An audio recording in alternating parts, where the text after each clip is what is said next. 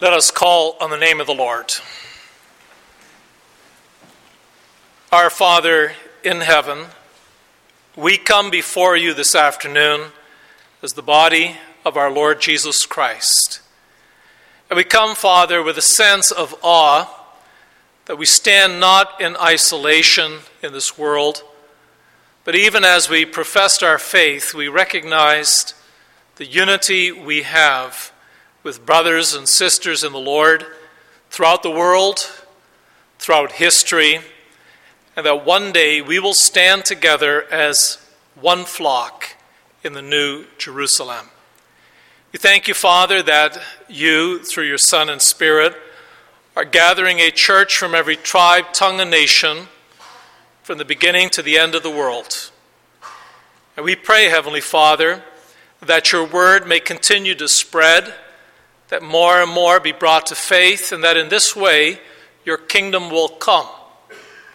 We long for the day that the number of the elect is complete, and our Lord Jesus Christ will return on the clouds of heaven to take his people home as a bride adorned for her husband.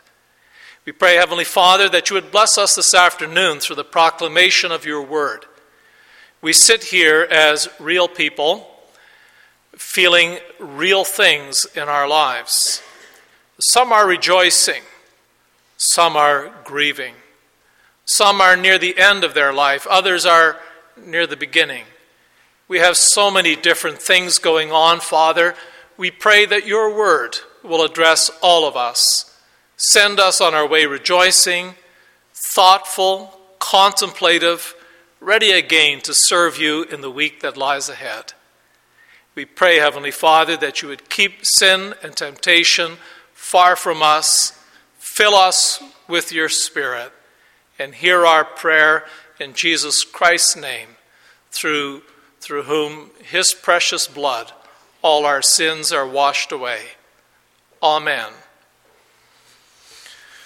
Our scripture reading this afternoon is Ephesians 3, the verses 1 through 13. And after we read that, let's sing Psalm 71, stanzas 1, 2, and 3.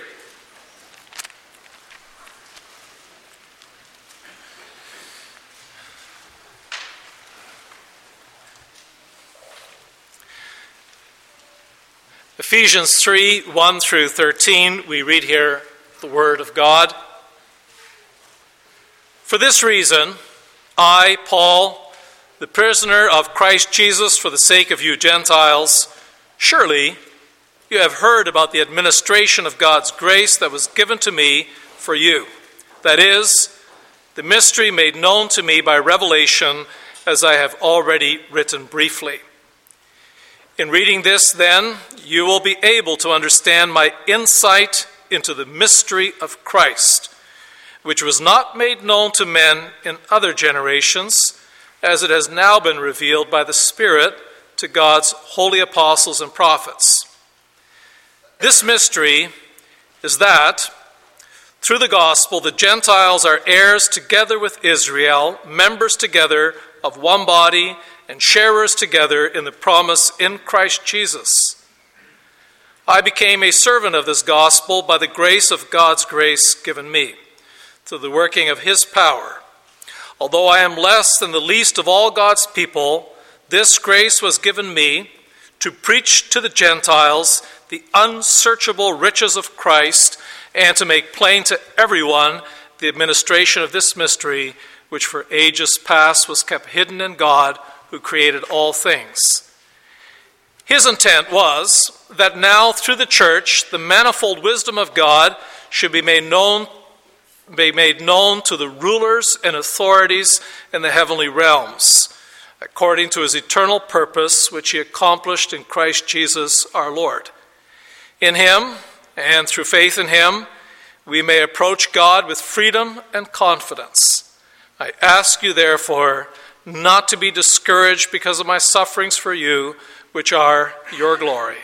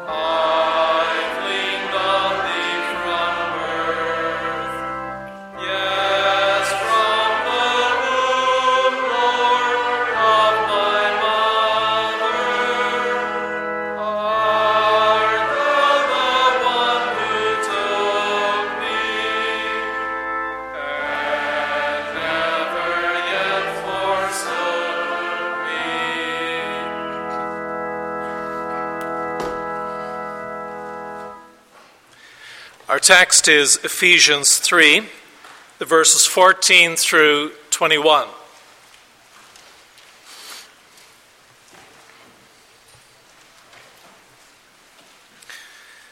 This sermon is actually part of a series of sermons, but I believe that I can explain it in such a way that you quickly are familiar with the context. Verse 14, For this reason I kneel before the Father, from whom his whole family in heaven and on earth derives its name. I pray that out of his glorious riches he may strengthen you with power through his Spirit in your inner being, so that Christ may dwell in your hearts through faith. And I pray that you, being rooted and established in love, may have power together with all the saints to grasp how wide and long and high and deep is the love of Christ, and to know this love that surpasses knowledge, that you may be filled to the measure of all the fullness of God. Now to him who is able to do immeasurably more than all we ask or imagine, according to his power that is at work within us, to him be glory in the church and in Christ Jesus throughout all generations, forever and ever. Amen.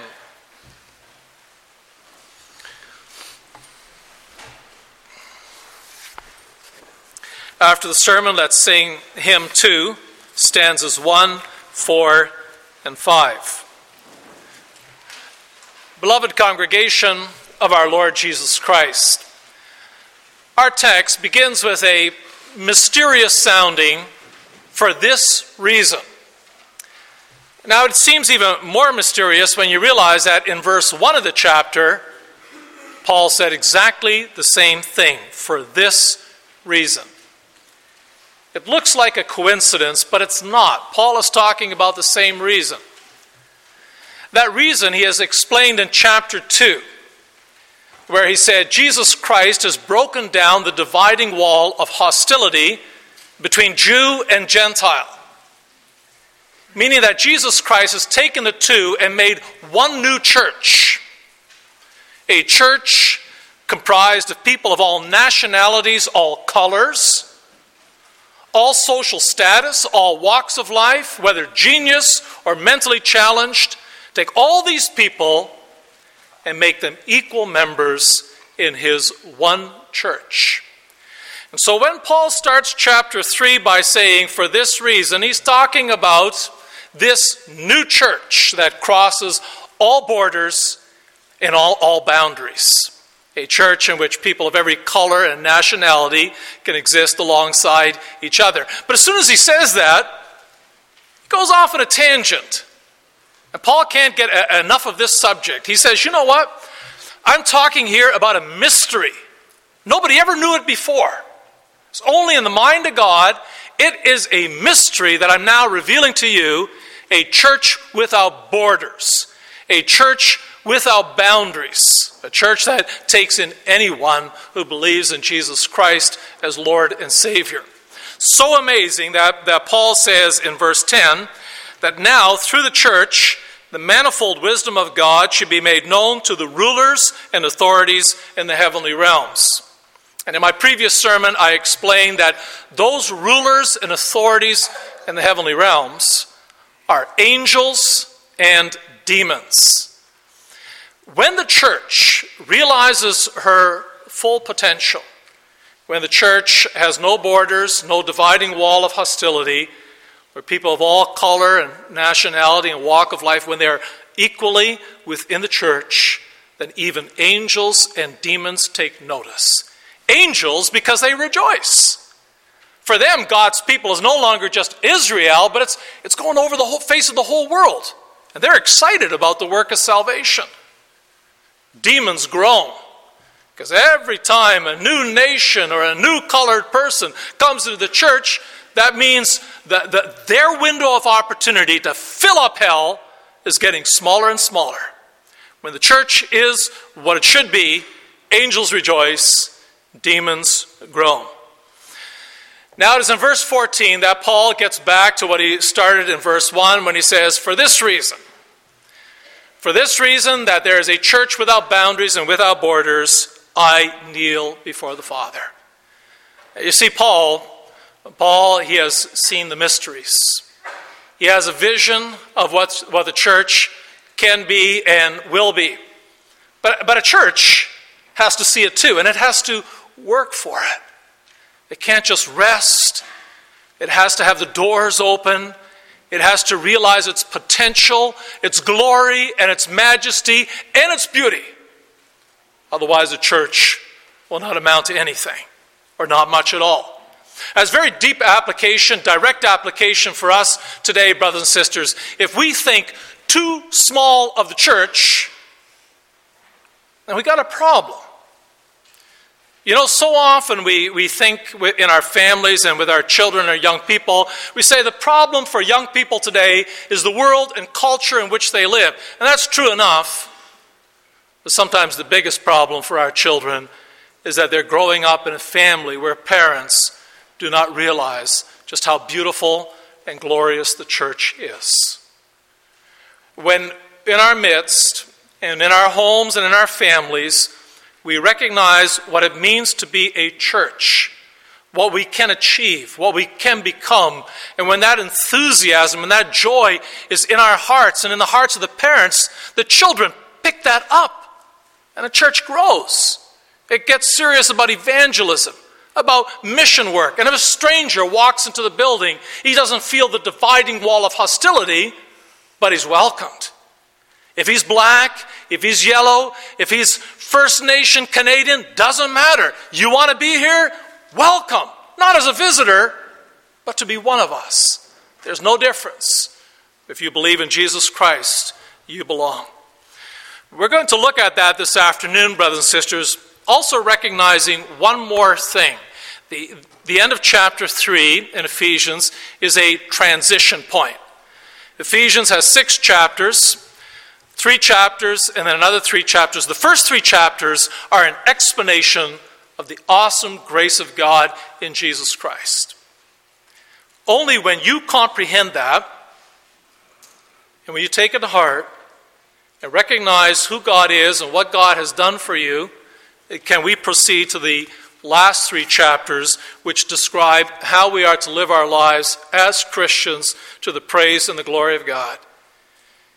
You understand what I'm saying, brothers and sisters? If you don't appreciate the first 3 chapters, you might as well not read the last 3 chapters because it's meaningless for you. The last 3 chapters are for people whose hearts are on fire for Jesus Christ as Lord and Savior. We summarize our text in this way. Paul prays that his readers experience a complete relationship with God. And we'll look at the ground of this prayer, content of this prayer, and doxology to this prayer. We read in verses 14 and 15, which is our first point, "For this reason I kneel before the Father, from whom his whole family in heaven and earth derives its name."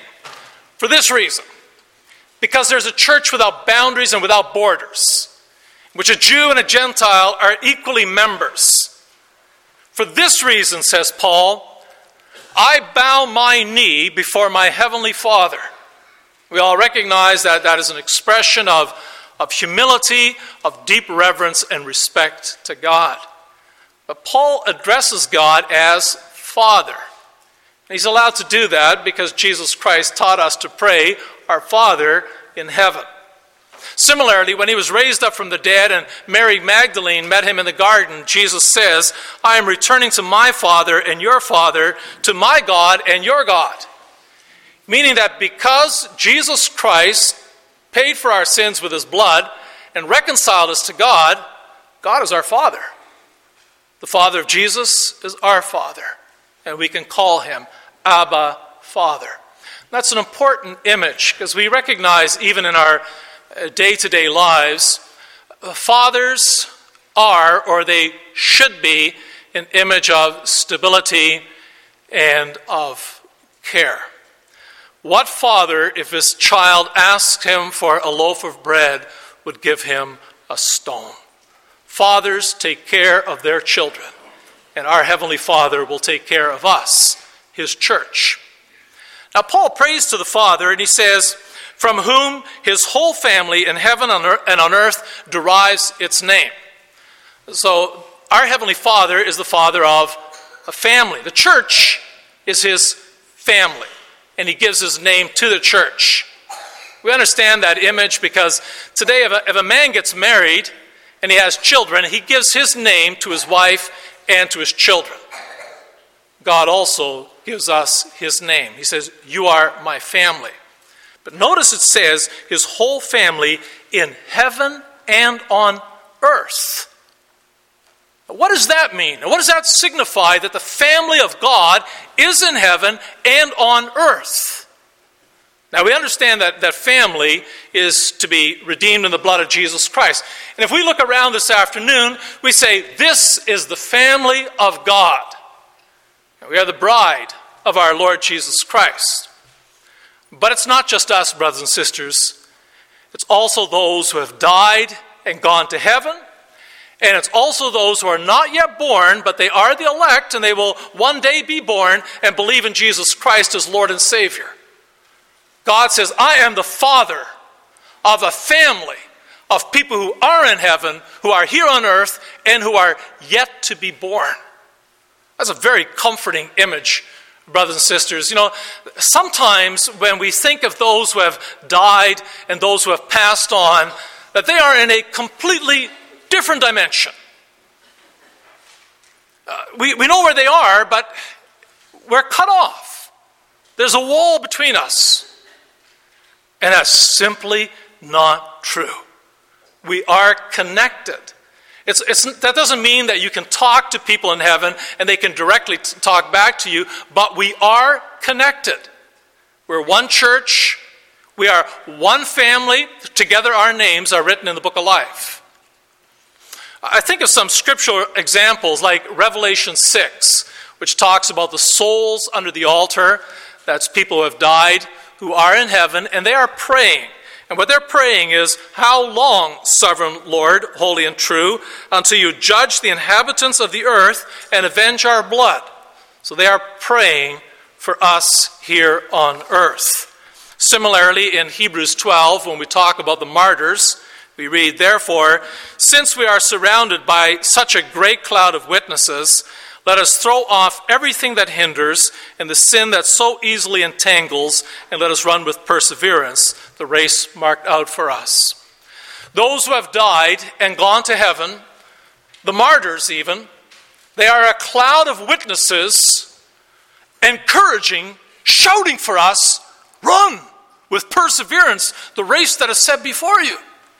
So people in heaven, they know us and they're praying for us. They're cheering for us.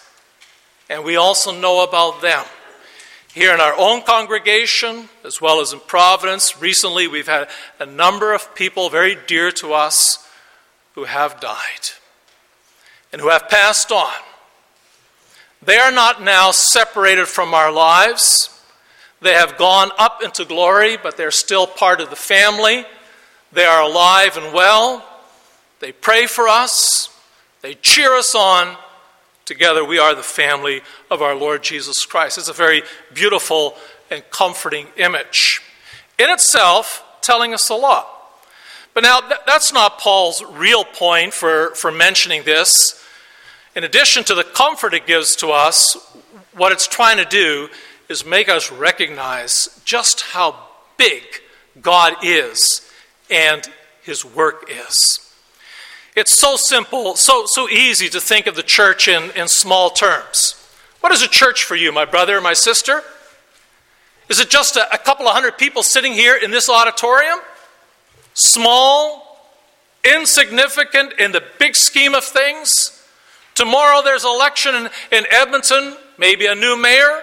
There's a war going on in Afghanistan. Is that the big thing? Those are important things. But it's nothing like the church gathering work of our God. Our God is the God of history. Our God is the God of gathering a church. It's huge. Already millions are in heaven. Millions of believers are here on this earth. And maybe millions or billions more are still to be born and to believe in Jesus Christ as Lord and Savior. The church of God is glorious. It's awesome. It's what history is all about. Whatever's happening in this world is ultimately geared to gathering, defending, and preserving a church. My brothers, my sisters, you need to understand that and to be excited about what it means to belong to the church of God, to be part of the body of our Lord Jesus Christ. If you're not excited, if you don't see the big picture, if you don't see this dividing wall being torn down and people from all over the world and all walks of life being drawn in, if you're not excited, then you're not part of the action. You can't be part of building up the church of God. But those who see what God is doing, who are excited, they're the ones who are building up the congregation. They're excited about evangelism and mission work. And if you have children, understand that well, brothers and sisters. If you have children, and those children see in your parents the love and enthusiasm for the church, that will be one of the biggest lessons in their lives, that they too are excited to know about God and Jesus Christ as Lord and Savior. That brings us to our second point, and that's the content of Paul's prayer. He prays that out of his glorious riches, he may strengthen you with power through his Spirit in your inner being, so that Christ may dwell in your hearts through faith. Now, remember, Paul is praying for a church without borders and without boundaries. And he prays that the glorious riches of God will strengthen the church and strengthen the members of the church. Now, the glorious riches of God is everything that he is and everything that he does. It's his attributes. He's eternal, almighty, the overflowing fountain of all good. And what he does, he created the world. He upholds it. He sent his Son to die for our sins. And one day he will bring us into a new world, into a paradise restored, the new Jerusalem. Paul is praying that all the riches and the power of God be focused to strengthen you with power through his Spirit in your inner being, so that Christ may dwell in your hearts through faith. Now the Father works through the Holy Spirit that he has poured out in Pentecost. And Paul says, God, my Father, use all your power through your Spirit to work in the inner man. The inner man is our heart. It is the seat of our emotions, our feelings, our deepest dreams. It's the engine that runs our lives. So Paul's not praying that you all look like fine Christians, that on the surface and the outside, you're sitting here, your eyes are open, you're part of things. It says, let the Holy Spirit get into people's hearts, where they live, where they think, where they believe, what is really important to them. That the Holy Spirit so work in our hearts that he opens up a door by which our Lord Jesus Christ can enter, so that Jesus Christ is in us. We have here a very Trinitarian image. It is the Father powerfully working through the Spirit, and the Spirit is the one who puts Jesus Christ in our hearts, so that Christ is in us and we are in him, and that transforms our lives. Now, maybe, brothers and sisters, you say, none of this is really that terribly new for us. I mean, we pray that the Father will strengthen us, that the Holy Spirit will work in our hearts, that Jesus will dwell in our hearts. But you're missing what the Apostle Paul is saying if you think he's just relating to us certain basic theological facts. Paul is begging you. Paul is desperate that you don't just know these things, but you feel them and you experience it in your heart and in the inner man. He prays that being rooted and established in love, you may have power together with all the saints to grasp how wide and long and high and deep is the love of God, love of Christ, and to know this love that surpasses all knowledge. What he's praying for is that when you have faith in Jesus Christ and you love him as Lord and Savior, that you grasp. To grasp Jesus is not just to know him, but to experience him and to live in that joyful fellowship with him that absolutely transforms your lives. You know, knowledge is very important. We need to know the Bible, to know Jesus. But knowledge by itself is pretty much useless. You know, I have been around long enough. I've known people in the church who knew their theology. They could talk about election and reprobation. They could have theological discussions about infralapsarianism versus supralapsarianism, whatever that is, you might think. But they could talk to their blue in their face about it. I thought, you know these things, but you're not experiencing it. You don't show it in your marriage, or the way you raise your children, or your love for Jesus Christ as Lord and Savior. My dear brothers and sisters, understand this well. It's not just enough to know Jesus, but to experience him in your heart, that you feel that deep down joy that Jesus died for your sins, that you have been born again, that you belong to his bride, his church, and you have this passion, this driving enthusiasm to give your life to Jesus Christ as Lord and Savior. Don't you dare sit here and let this go in one ear and out the other and think that this is not important, because it's exactly the point that Paul's making.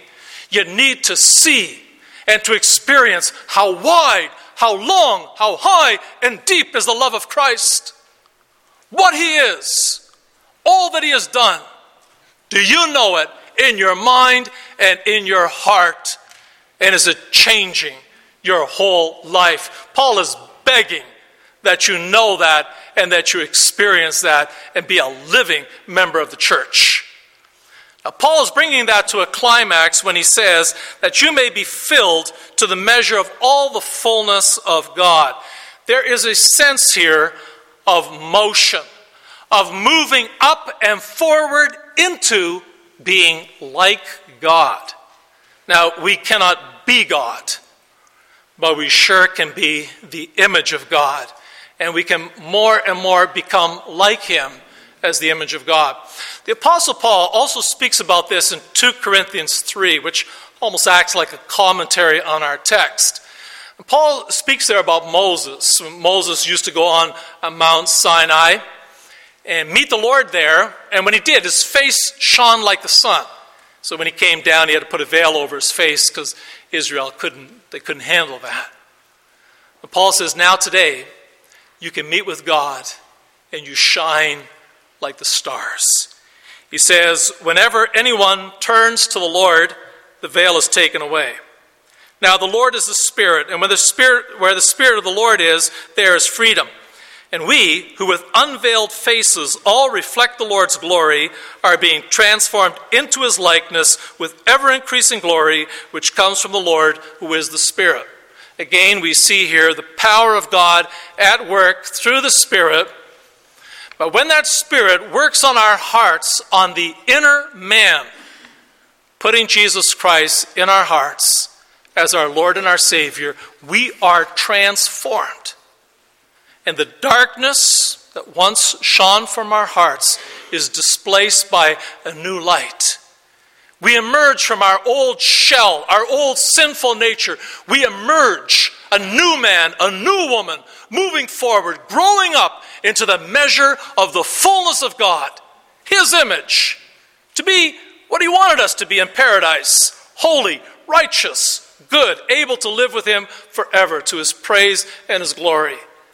We can never become that perfectly in this world, but we are growing. We are changing as the inner man is filled with Jesus Christ, and we comprehend how wide and long and high and deep is the love of Jesus Christ. It changes our lives, and we are becoming more and more the image of our God. That brings us to our final point the last two verses of our text, which is a doxology.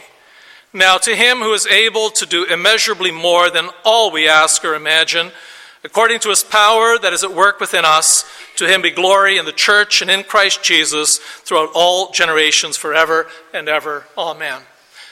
A doxology is a word of praise for God. Even the Lord's Prayer has a doxology. For yours is the kingdom, the power, and the glory forever. Amen. It's praising God. It's a way of saying amen.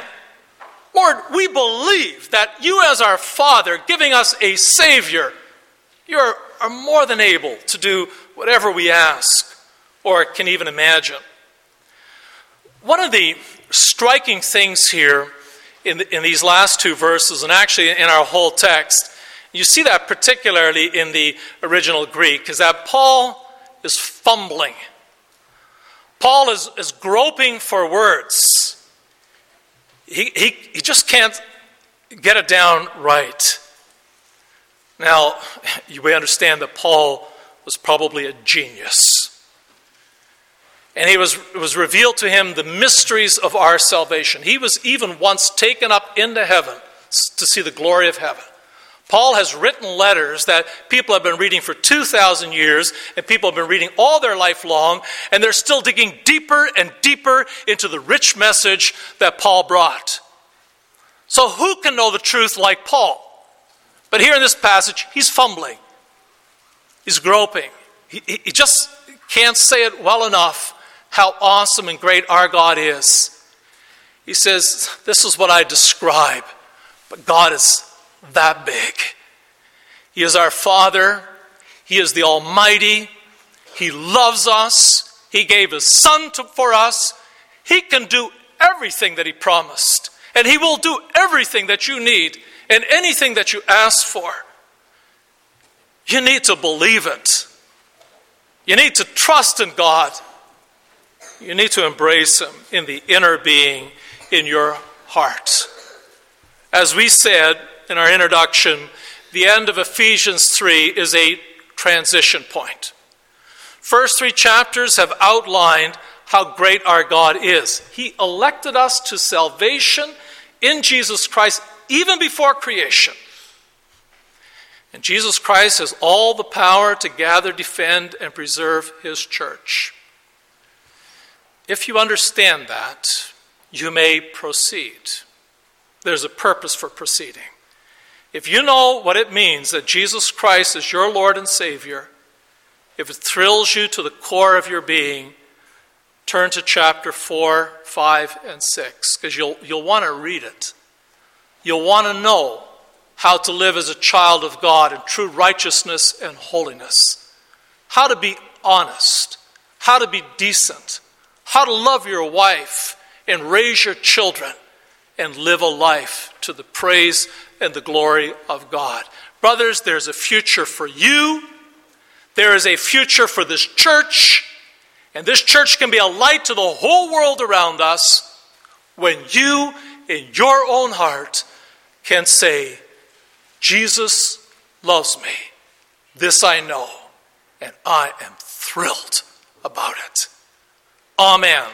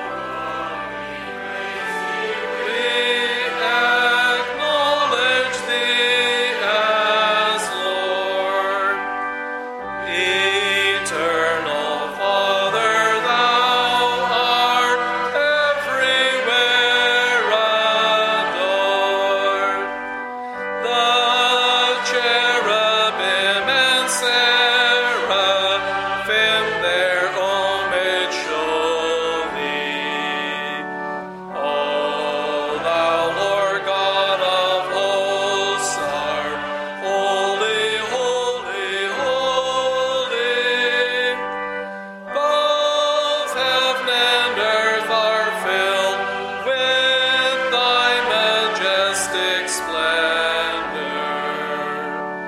To thee all angels loud and ceaseless praises render. Thou